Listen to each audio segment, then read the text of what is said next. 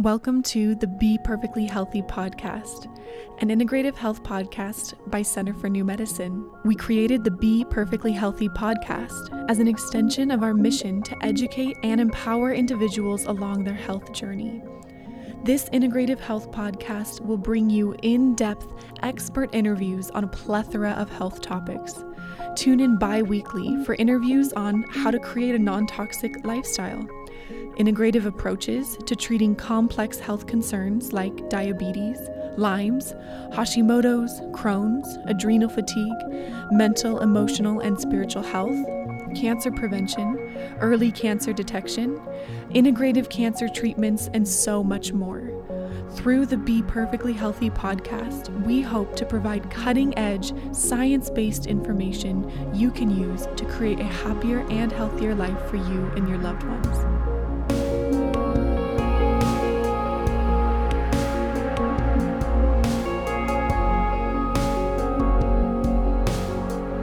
Welcome back, everyone, to the Be Perfectly Healthy podcast. I'm your host, Leanne Lindsay, and today is another dual interview between Dr. Keneally and Dr. Christiane Northrup.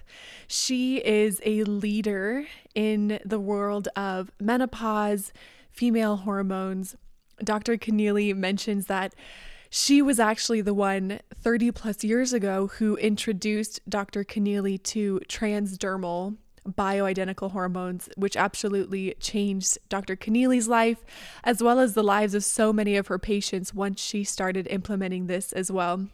It's just a fascinating interview between two medical practitioners who have been in the health and wellness world for so long and have really been fighting the case for functional integrative medicine for so long. Dr. Northrup shares a little bit about her background, how really integrative medicine was a huge part of her life growing up, and she was always in it.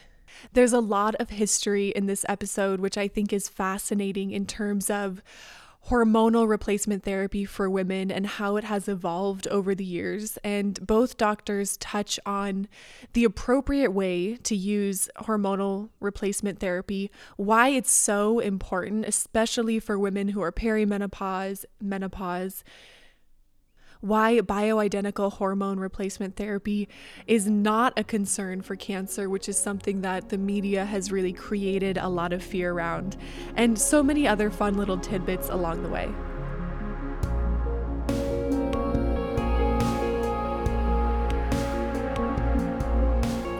Well, Dr. Northrup, welcome to the Be Perfectly Healthy podcast.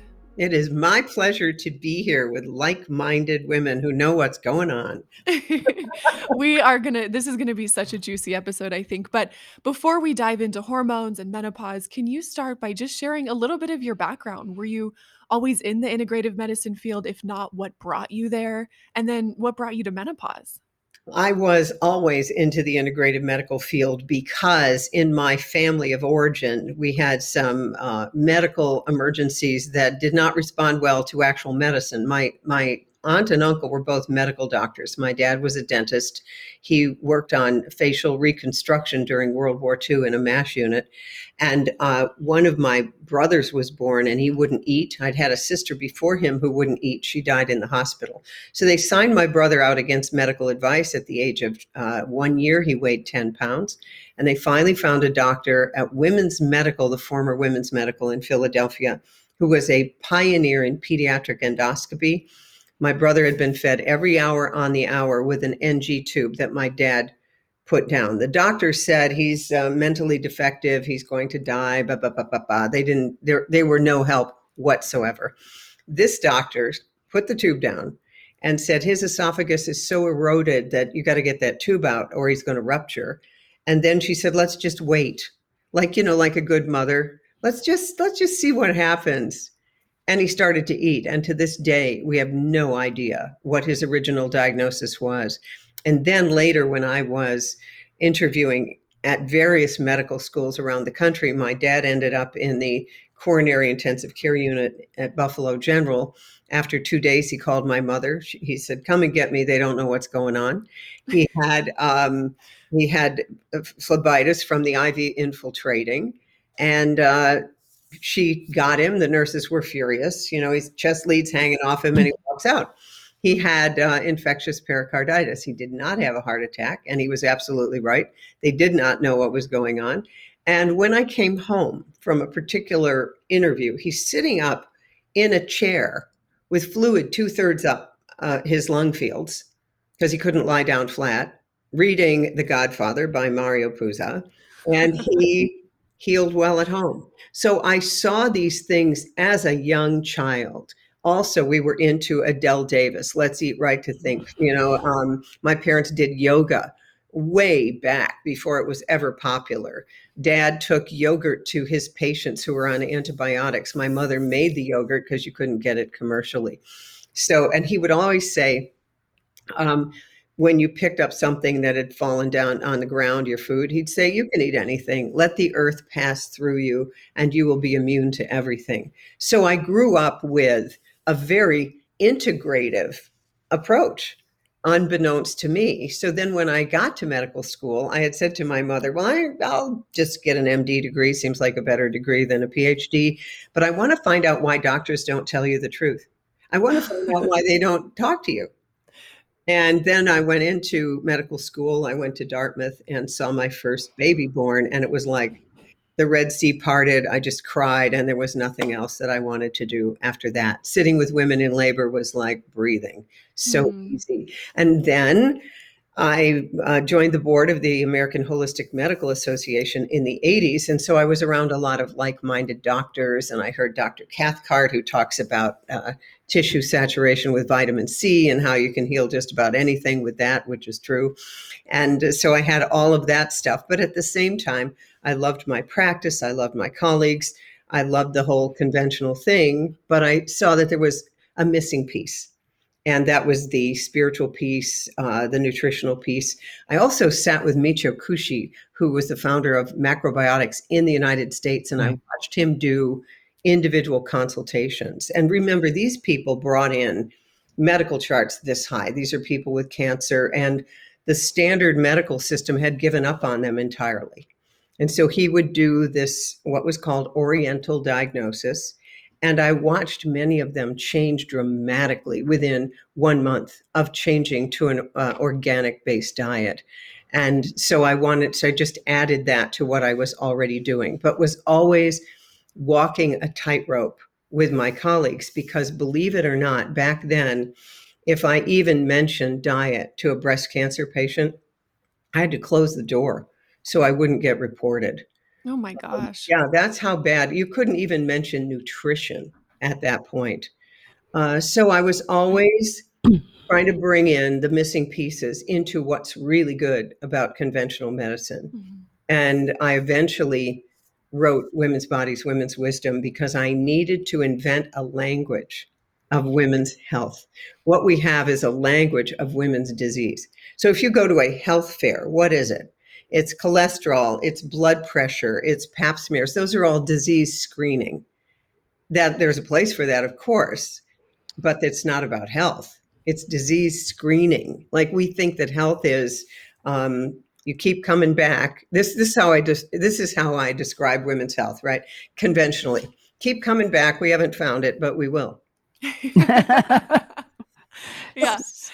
Instead of how do you live day to day proactively in order to create optimal health. That's correct. Yeah. So that's the deal. I'm a board certified OBGYN. I was president of the American Holistic Medical Association, and worked with Bernie Siegel, a Yale trained surgeon. Mm-hmm. And again, I've never seen the need to separate out nutrition, spirituality, all of that from regular medicine. It makes no sense to have them split. But I also know the history of the Rockefeller Foundation coming in about 1910 with the Flexner Report and giving massive amounts of money to people who closed down the homeopathic med schools, the osteopathic, the chiropractic, the herbology, and invented the word quack, so that anything that was not a petroleum-based drug was considered quackery. And so we are, my opinion, we're at the tail end of that tyranny, because then also the Rockefeller Foundation founded the American Medical Association, while in 1946, the American Association of Physicians and Surgeons was formed, and they decided to be for the patient. The AMA is for the government and insurance companies.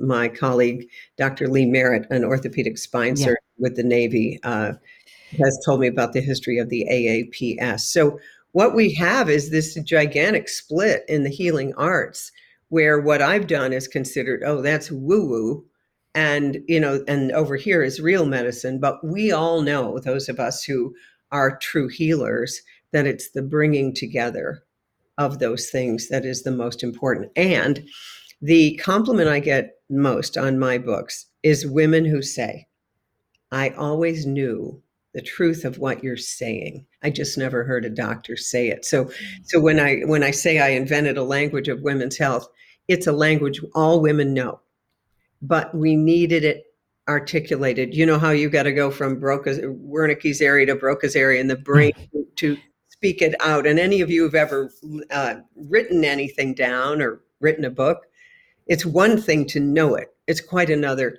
to get it down on paper.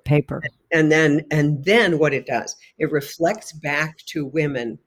Oh, that feels right to me. There's a still small voice that has told me the truth of that. And then they're empowered to go out there and stand up for themselves and to seek out something different from drugs and surgery, even though we all know there's a place for that, but not to the point where we've gotten, where the average 65-year-old in the United States is on 6 prescription drugs. I mean, what's that about? Mm-hmm. Right. Well, nothing is about preventive, proactive, personalized medicine. And it's not about fixing the patient from head to toe. Like you said, the incorporation of the spiritual, emotional, physical well-being, because there's no time to talk to the patient now. It's all about filling out an electronic medical record, and that's it. And the patient is completely lost. That's why all the patients are very unhappy and dissatisfied, because the healthcare system is really beyond broken. But I believe you also that we've reached the point of no return in conventional medicine. I think so. Yeah. And now people are seeing that we have to totally restore humanity to the exceptional and excellent being that we were all destined to be. Beautiful. I completely agree with that. In fact, the faster conventional medicine disintegrates, the better. I call it, it's on life support now, and someone needs to pull the plug. Actually, they're doing it to themselves. That's right. No, you're right. You're absolutely right. Well, the number one cause of death is heart disease. Yeah. Second is cancer. And third is the system. Yes, that's exactly right. And that's published by Johns Hopkins. Right. So, and some people say it's really number one, if you really look at it and look at all the drug interactions and what really is causing. Well, I think so. You know that 54% of our children now have a chronic disease. Yes. And I testified before our legislature back in March of 2020 against mandating 72 shots by the age of 18. And a lot of people do not understand how incredible the childhood vaccination schedule is now. It's 72 different mandated shots by the age of 18. So kids are being taken in. And in my opinion, well baby care is nothing but the opportunity to induct somebody into the medical industrial complex. That is correct. You're absolutely right. And unfortunately, there are states that mandate you can't go to school if you do not have these vaccines.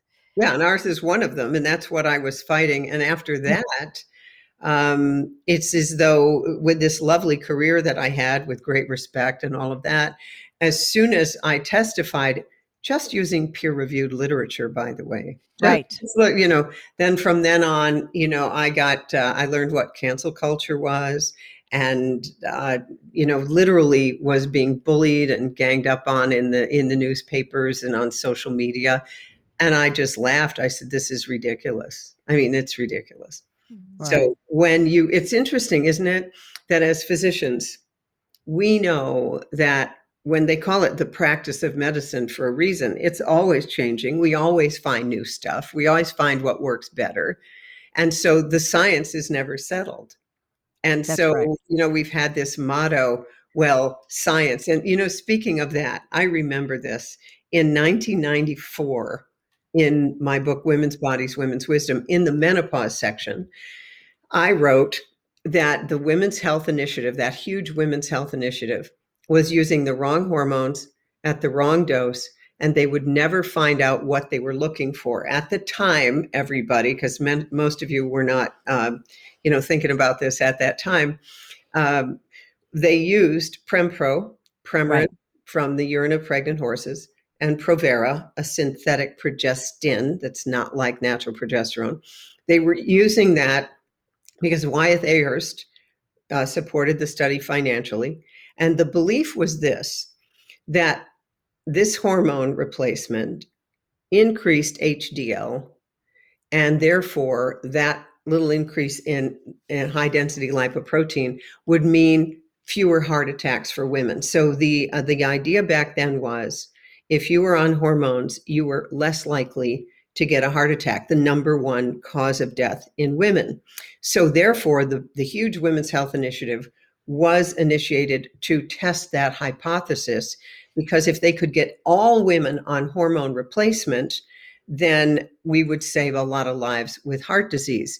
Now, and I said it, I got the old 94 version, and we're using the wrong hormone at the wrong dose, so therefore we'll never know. And by then I was working with Dr. Joel Hargrove of the Vanderbilt Menopause Center, the late Joel Hargrove, who is the guy who taught me all about transdermal hormones. And he, with his buddy from college, Joe Delk of the Delk Pharmacy, they were using transdermal estradiol with a little progesterone and plus or minus testosterone if you needed it. And it was very, very cheap. And he would say, Premarin is a good hormone if your native food is hay. And so then let's fast forward, 2002. I'm on vacation in Cape Cod Bay on a whale watch, and I get a call from the Wall Street Journal, because they have suddenly stopped the Women's Health Initiative, because they're finding that the women on the Prempro had a higher risk of heart attack, a higher risk of stroke. Now, they did better in the osteoporosis category, but they stopped the study because they said this was unethical. And so I remember at the time talking to them, and also the former president of the North American Menopause Society, Wolf Utian, who basically had been pushing Premarin for years. But all of a sudden, the sound bites and the narrative, well, what they did, they pulled the rug out from under women once again. So everyone now became terrified to take their hormones, which in many cases were really helping them. So then suddenly everyone's backing up. Oh no, hormones are dangerous and all of that stuff. And so women didn't know what to do. Then gradually the pendulum swung back to the middle. And then the standard approach became, well, you take the lowest amount possible for the shortest time possible. But no one ever in our conventional field got into the hormone needs to be bioidentical, meaning it needs to match exactly what your own ovaries would make. And you need a small amount of that. And it would be best if you had that for the rest of your life. And so it's like I was in the hormone wars my whole career. Back in the 70s, my mother's best friend got endometrial cancer from Premarin because they were not using Provera. So it was unopposed estrogen. So then the pendulum swung. Oh my God, nobody can be on estrogen. It's increasing the risk of uterine cancer, which of course it was. Then they brought in Provera, medroxyprogesterone acetate, which is not a bioidentical hormone. And so that was used as like a vacuum cleaner. All right. So that, you're on Premarin this many days and you're on Provera 5 to 10 milligrams a day for 10 days of the month, and you'll have a period and all of that. Then we had Suzanne, what's her last name? Suzanne Summers. And Suzanne is using the Wiley protocol so that, everybody even into their 80s would get a period, and high doses of estrogen for that. And I was on the Oprah show with her. What was interesting about that show is that Oprah never asked her about her own breast cancer diagnosis and about the fact that she had already had a hysterectomy. And I thought that those were incredibly important questions to ask because those are issues. The truth of the matter is that there is a place for hormone replacement, absolutely, but it needs to be the right type and it needs to be individualized, and women do beautifully on it. But now, as you well know, women have been scared to death. In fact, as far as I can tell, it is the job of the mainstream media at this point, which, by the way, is completely run by Big Pharma. It's their job to keep everyone completely terrified at all times, no matter what we're talking about, whether it's menopause or flu or infectious disease or cancer. They are keeping everyone terrified. And you're not going to ever, I don't care what you're on, if you're constantly terrifying yourself, listening to the mainstream news, well, they said, and they said, and they said, you're never going to be healthy. So the first thing I would tell people, listen to podcasts like yours and turn off CNN. Right. Exactly. The dis and misinformation out there is unbelievable. And like you said, fear is probably everyone's number one killer. So Yeah. I see that with all the cancer patients. So and unfortunately, you and many other people are trying to change and transform medicine, that it's not evil and you can really heal yourselves Yes. given the right direction. So, Yeah. But you so have to take that power. Yeah. when did you start using biologically identical hormones? The 90s, about In the 90s. 1990, I met, his name escapes me, but a guy who was working with transdermal progesterone. Mm-hmm. And so I began to use that with my patients, particularly in perimenopause, for premenstrual migraines. And I studied bioidentical progesterone extensively and found that it binds to the GABA receptors in the brain, like Valium. So what was happening with many women is, as you know, when they begin to skip ovulations, it's then they don't have enough progesterone. They may have plenty of estrogen because sometimes they'll ovulate 2 different eggs and have all those follicles producing estrogen, but they don't have a corpus luteum in the ovary. So therefore they're not producing progesterone. So I found that for many women in that rocky roller coaster that, perimenopause, that's 6 to 13 years, if they just used a quarter to a half a teaspoon of bioidentical progesterone on their hands, their face, the soles of their feet, they did way, way better. Then I began to study phytoestrogens, because back then, and I kept, by the way, I would meet guys from drug companies and say, why can't you put an estrogen and a progesterone together in a patch? So they were coming out with Vivel and Climera and, 17 beta estradiol. They were coming out with products, but the only bioidentical progesterone they had was, they had Crinone and vaginal gels and so on for fertility. But, it would have been so easy. But then I realized, and everyone needs to know this, you cannot patent a naturally occurring substance. You cannot. And that's the whole crux, going back to Rockefeller and the Supreme Court, you can't patent a naturally occurring substance. Now, the way the drug companies got around that with, let's say, the Climera patch or the Vivel dot, is they patented the delivery system, which I thought was brilliant. So, it's a natural substance, but the delivery system we patented.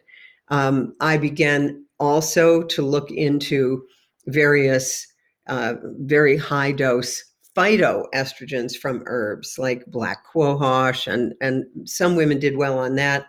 I went to Thailand. I researched Pueraria mirifica, Right. which is a very, very good phytoestrogen. And there's some good studies that it replenishes the vaginal mucosa. What I was told, and this made me laugh, is that if I were to put that into a vaginal cream or gel, that I would have to patent that as a medical device. And I remember giving a lecture and, I said, okay, so I'm just told that needs to be a medical device. So anything that goes in the vagina is a medical device. So I had all the guys line up on one side of the room and I said, you guys better register your medical devices with the FDA. My God. Somehow we got around it. And so, it became a nice alternative. But all of the different things, there's been so much done in that area, but it never seems to get into OBGYN training. And the reason for that, because I remember being in OBGYN training. So we had the Johnson & Johnson Prize, who goes to, this resident, and the Orthopharmaceutical Fellowship that goes to that. So remember, if Big Pharma is running the show and giving the money and they can't patent anything natural, then what they have to do is they have to have their PR people dissing anything that's natural that actually works. If we just did a study on high dose vitamin C, it used to be used to cure polio, by the way, Dr. Klinner. So we need to look at all the stuff that's been hidden, because you're going to find a lot of stuff that helps. But there's no question that no woman should be suffering from the lack of hormones. One of my friends said, and she had not had children, and it was a marriage in the later part of life, like 40 onward. And she said the vaginal gel with Pueraria mirifica changed everything so much with her sex life. She said, oh, my husband became my boyfriend. An example of, if she had just gone to a conventional person who didn't know, she might have been told to suck it up, whatever. She was too young. She wasn't in menopause yet. Use KY jelly. We hear a lot of use KY jelly.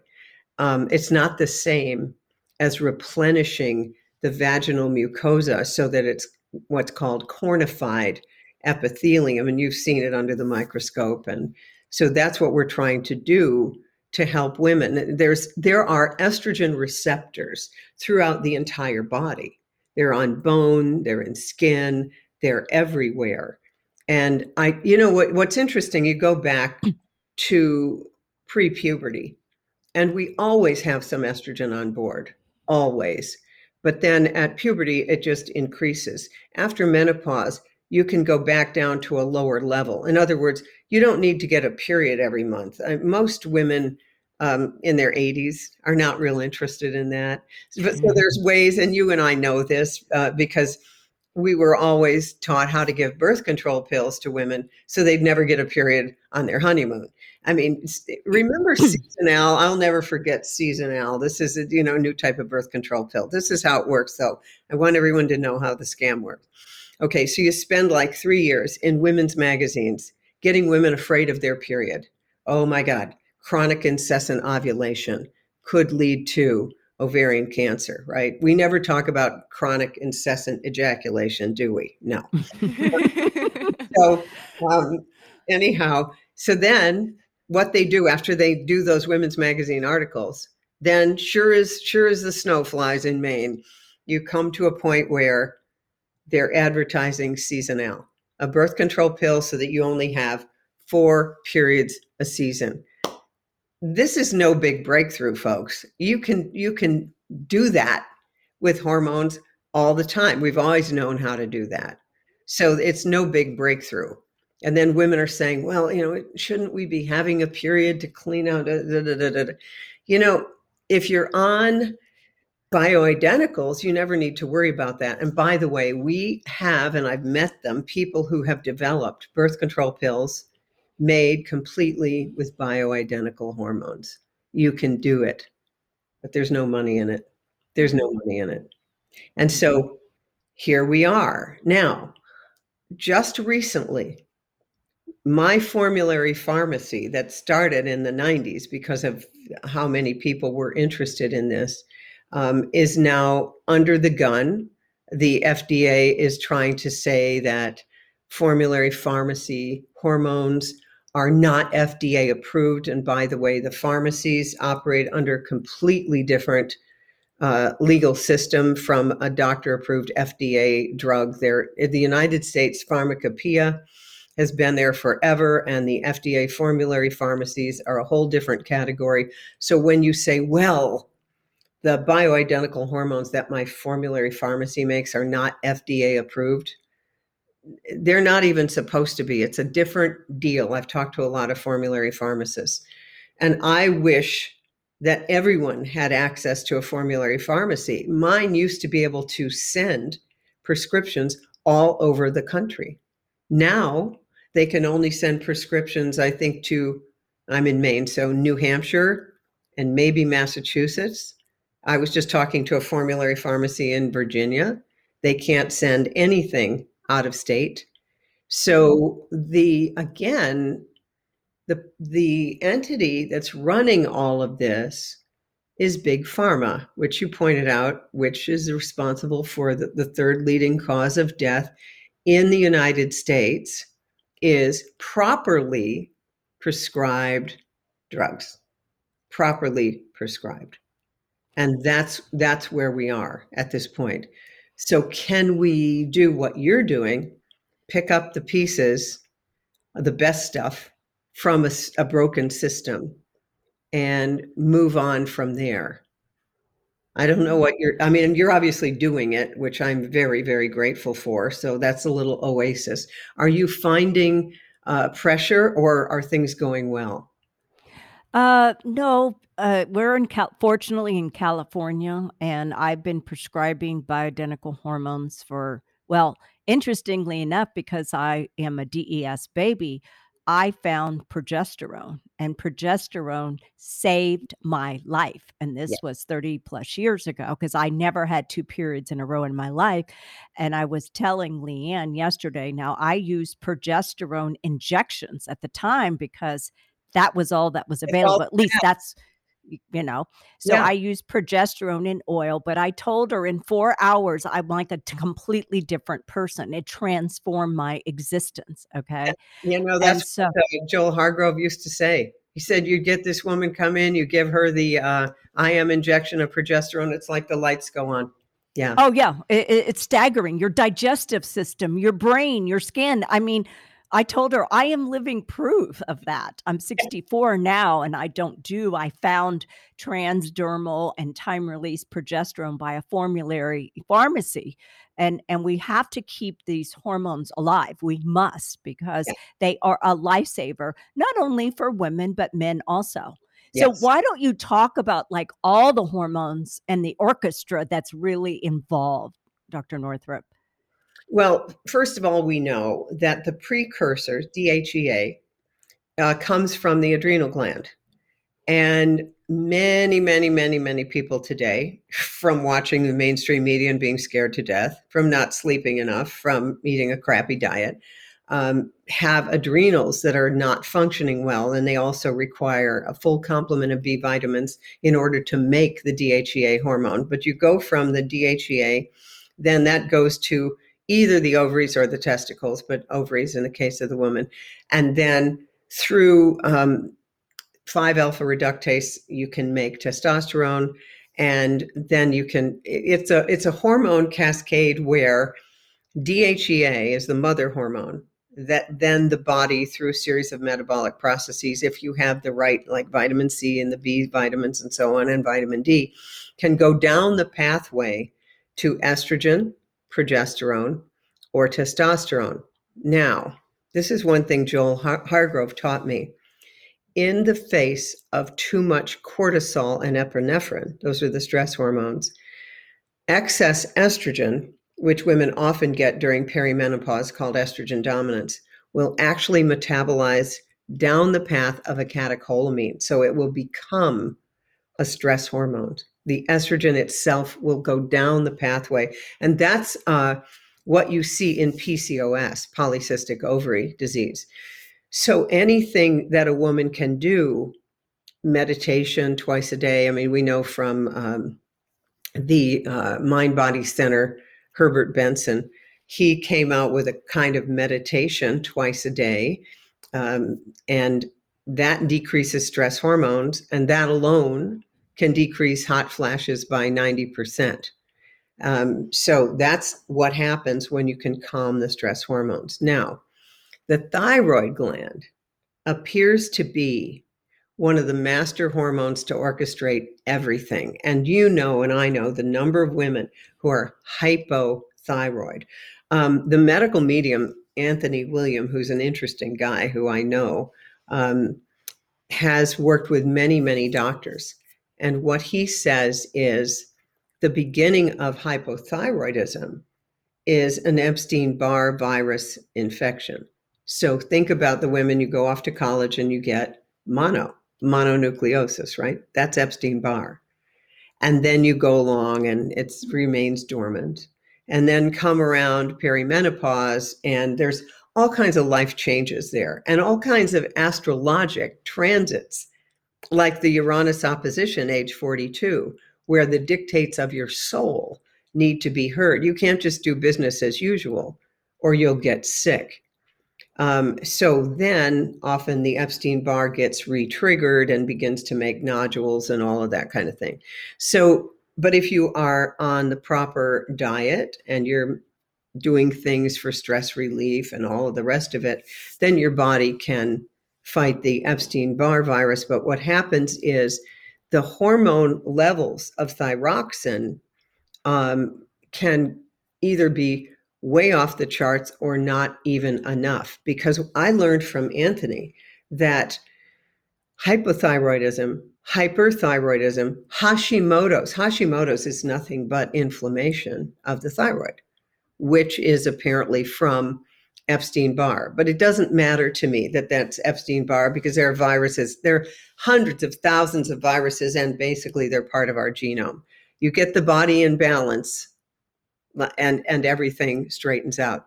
But you need enough iodine. And they put iodine in the salt way back in the 40s in places called the Goiter Belt, which was the Great Lakes, where they didn't have any iodine in the food. So people were getting big goiters, and also babies were getting what's called cretinism. And you don't need a whole lot of iodine, but you need some. And with processed food and so on, they've taken the iodine out. So I would say almost everyone needs to eat some seaweed or take an iodine supplement. There's iodoral, there's all kinds of them. There's Lugol's that can work. But I just learned that SSKI, supersaturated potassium iodide, appears to be the thing that is best absorbed by the body. And again, it'll detox you. It'll detoxify your body. So you got to start really slow. You get that SSKI, and I remember seeing it way back in my medical training, but now the way to get it is a company, Morgellons, Morgellons, morgellonsdirect.com, and they will send it right to you. So I've started to use that instead. I was using Nason iodine and, the Edgar Cayce stuff, but we need a functioning thyroid.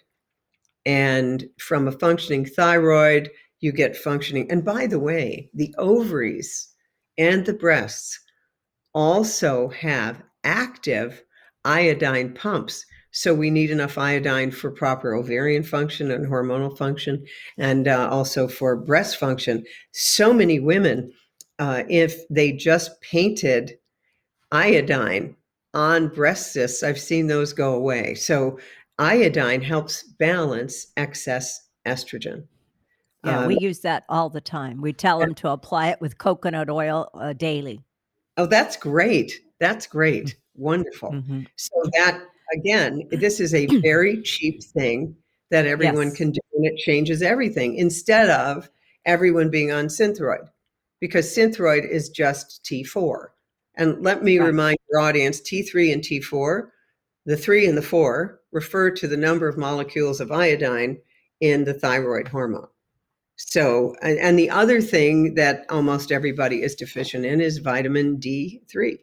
Right. And you probably test for that, but the Yes, level on can every be person. from 40 to 80.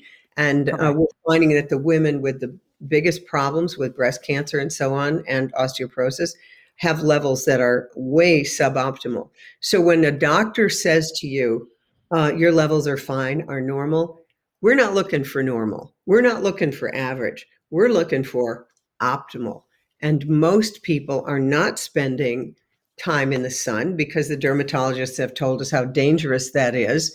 I disagree with that. And I happen to know Right. there was a dermatologist who tried to tank the career of that wonderful Michael Hollick, major vitamin D Yes. researcher at Boston University. And he did a lot of his studies here in Maine, in Greenville, Maine. And he found out that the body does not make any vitamin D from the sun between mid-October and mid-March if you're in a northern climate. So you need to supplement. And I don't know, I remember many, many parents in my childhood giving kids cod liver oil. And Right. it's terrible, but they have it now with lemon flavor. It's pretty good. Right. So so we don't run out of time. Let's talk about the scare that doctors say about cancer and hormones. Yes, yes. Here's the thing. And women are definitely afraid of mostly breast cancer from hormones. But I want to put it into perspective for women, because here's what I always tell them. Are you afraid of breast cancer every time you drink a glass of wine? I like to go right for the jugular, because we know that every glass of wine or alcohol increases your risk of breast cancer because of the competing cytochrome P450 group of detoxers in the liver, and because the alcohol competes with the same cytochrome system that detoxifies the hormones, the estrogens. So if you're not afraid of your glass of wine, then why should you be afraid of a little bioidentical estrogen that's just going to put you in the optimal range where your body's. And now remember, the other thing that I want to point out, there are some women that continue to make high doses of testosterone from their ovaries for their whole life. And when Right. you are a high T woman, then you're going to have the substrate to make the other hormones that you need. So what I would do is always get your vitamin D level what it should be, get on the iodine, and then you start with some bioidentical hormones. I would do estrogen, progesterone, and see if your body can make that into the testosterone you need. And it's one of those things where the well-being that comes as a result should make you get out of the fear thing. I mean, there's some women, like if you have a mother and two sisters and an aunt who all died of breast cancer, it won't matter what you and I tell them for the science. They're already scared. They're not going to go near it. But I've never been afraid of these things. There's so many things that contribute to cancer. So many things. Like with breast cancer, the biggest issue is the woman being in love with the back walking away. It's the woman who has trouble receiving and keeps thinking that if she gives more and more and more, she will be loved. And once you understand that dynamic, you can turn it around, because the breasts are symbolic of giving and receiving. And most women, I'm friends with Dixie Mills, who has worked for years as a breast cancer expert and surgeon. She worked with Susan Love. And she said, the number of women who come in with breast cancer, most of them come into the office alone. They don't want to bother anyone. So these are like the nicest, most wonderful people in the world. And I had a woman with bilateral metastatic breast cancer in her lung fields. And she came into my office and she said, well, I haven't told my family yet because I don't want to bother them. I don't want to inconvenience them. I said, you know what? I think you dying is probably going to be an inconvenience. So I'm, really sorry about that. So we women have to learn what the balance is. The 70s, the second wave of the women's movement, a woman needs a man like a fish needs a bicycle, all that, which I consider crap.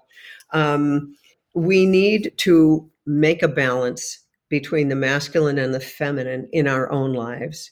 We need to learn how to appreciate the masculine, and we need to learn how to ask for what we need. For us women in medicine, that's a tall order, because when I went to medical school, I was told you're taking the place of a man and you're going to do what women always do. You're going to just leave the profession and blah, blah, blah, blah, blah, So I didn't know a big secret. This is a huge secret, women.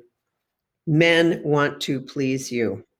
Oh my God, seriously? I had to go to the Mama Gina School of Womanly Arts to learn this. So to test it out one Christmas, I asked my brothers, I said, I want to have a bonfire on the solstice. And I was going to go home to my hometown in New York State. I got home. My brothers had built me pallets to make a bonfire that you could see from space. They were just really happy to do the things that would please me. And I have found that now it's not true of narcissistic men. That's 1 in 5. Okay. So those people, no, stay away from them. Wow. But wow. But many women with breast cancer have been married to that kind of person. Mm-hmm. And there's nothing they can do except walk away. And it's the narcissist empath dynamic, which I've also finally nailed in my book, Dodging Energy Vampires. But in menopause, here's what happens. We're back to menopause. That's when you begin to wake up. Oh my God, who am I married to? Or who am I? And it could be your boss. It could be your life partner. It could be a brother or a sister. But they generally are controlling the entire family. And once you learn the dynamic, and which tends to happen at perimenopause, because it is a developmental stage where you're at a crossroads, grow or die, grow or die. And yes, you want the hormonal support and the nutritional support, but you will not be able to escape the grow or die part of it. So I know that as you have matriculated through life, and I have too, I have seen that probably the single greatest determinant of health and well-being is our spiritual emotional quotient. Can you discuss for our audience the critical nature of that? Yes. I want to give you an example of that. I once had a life plan consultant do for me numerology, astrology, and the Kabbalah. She did a combo platter of all those. And she gave me my life purpose, which, by the way, is your north node of your astrological chart. The north node is where you're going in this lifetime. The south node is where you started from. The rising sign is your current life purpose. And when you understand those esoteric things, which will give you very specifically your soul purpose, then everything that happens, you are no longer a victim of. I remember going out from my office one night, looking up at the stars because it was late and I had that huge stack of charts. And I remember looking up and saying, God, help me do this right, because I don't want to come back and repeat it, because I know that if I come back and have to repeat it, it will be harder. So you want everything that happens, it needs to be something that you measure against your life purpose. So a more recent example, I was with the man of my dreams, happened to be a PhD epidemiologist who had run the Department of Public Health at our local university. At the time when I did the mandates in the legislature, he's the one who said to me, go testify in front of the legislature. I never would have done it. He did a lot of work with the government. So he helped me. So imagine, here I am, and I have a Harvard-trained PhD epidemiologist helping me prepare my testimonies in front of the legislature. So you can't really get any better than that. And he set me up for what I'm doing now. He later died, and it's a long situation, and it was, death with dignity kind of thing. And I then called an intuitive, and she said to me, he came to you to die. And I knew it was the truth, that he came to me to die, the person I thought I was going to go through the rest of my life with. And the whole relationship was so karmic, but so incredibly wonderful, because it was like I finally was loved, body, mind, and spirit, at every level. And it healed things so deeply. You know how we always marry one of our parents? Well, he was my mother in a million ways, except that he just loved every part of me. Wow. And what that did was give me the strength for what was to come, which was the whole narrative now, and my take on the whole narrative, and going around the country and helping people to trust their own instincts and learn how to stay healthy despite the fear porn that's coming out every single moment of the day. So when you approach everything that happens in your life as an opportunity to grow spiritually and take responsibility for everything that happens, and then do your part of the work, take responsibility for every part of it, but then make the changes. Empaths tend to be born with an inferior ego, like me. You are looking for things to improve about yourself so you can be acceptable. Narcissists are born with a superior ego. They don't think anything is wrong with them, and they have absolutely no insight. My job has been ego development, like to really understand my own worth. And if you don't understand that, it really does not matter how many New York Times bestsellers you have or how many accolades it doesn't fulfill what needs to be fulfilled. So, and narcissists, I think, exist to help us empaths figure that out, but they never change. It's important to realize that. Any woman who's watching that guy you're with, who you're trying to buff up and trying to, giving him your life energy and your everything, he ain't going to change, honey. Get out. That's good advice. Okay. Well, and I know, because Dr. C, you've got patients to run off and see, but I wanted to ask, because you actually have so many books, but could you share with us, for the woman who wants to learn just more about menopause specifically, what book you would recommend, and then also which of your books you would recommend for the woman who talking about spirituality, tuning in, if there's a different book that you would recommend for that of yours? Yeah, definitely. The Wisdom of Menopause is the book. It's everything menopause, what's going on in your brain, what's going on in your body, what to do about it. And the spirituality runs through that. However, I have a book called Making Life Easy. And that's my spirituality book. But my favorite book of any that I've ever written is Goddesses Never Age. Oh, yeah. I love it. Well, we will make sure all of those are linked in the show notes. Dr. Northrup, this was truly such a joy for both of us. We cannot wait for our audience, for our patients to be able to hear this. And we're just so grateful for your time. Thank you so much for being you and for doing what you're doing. It's so needed, and it just warms my heart to see doctors doing the right thing out there.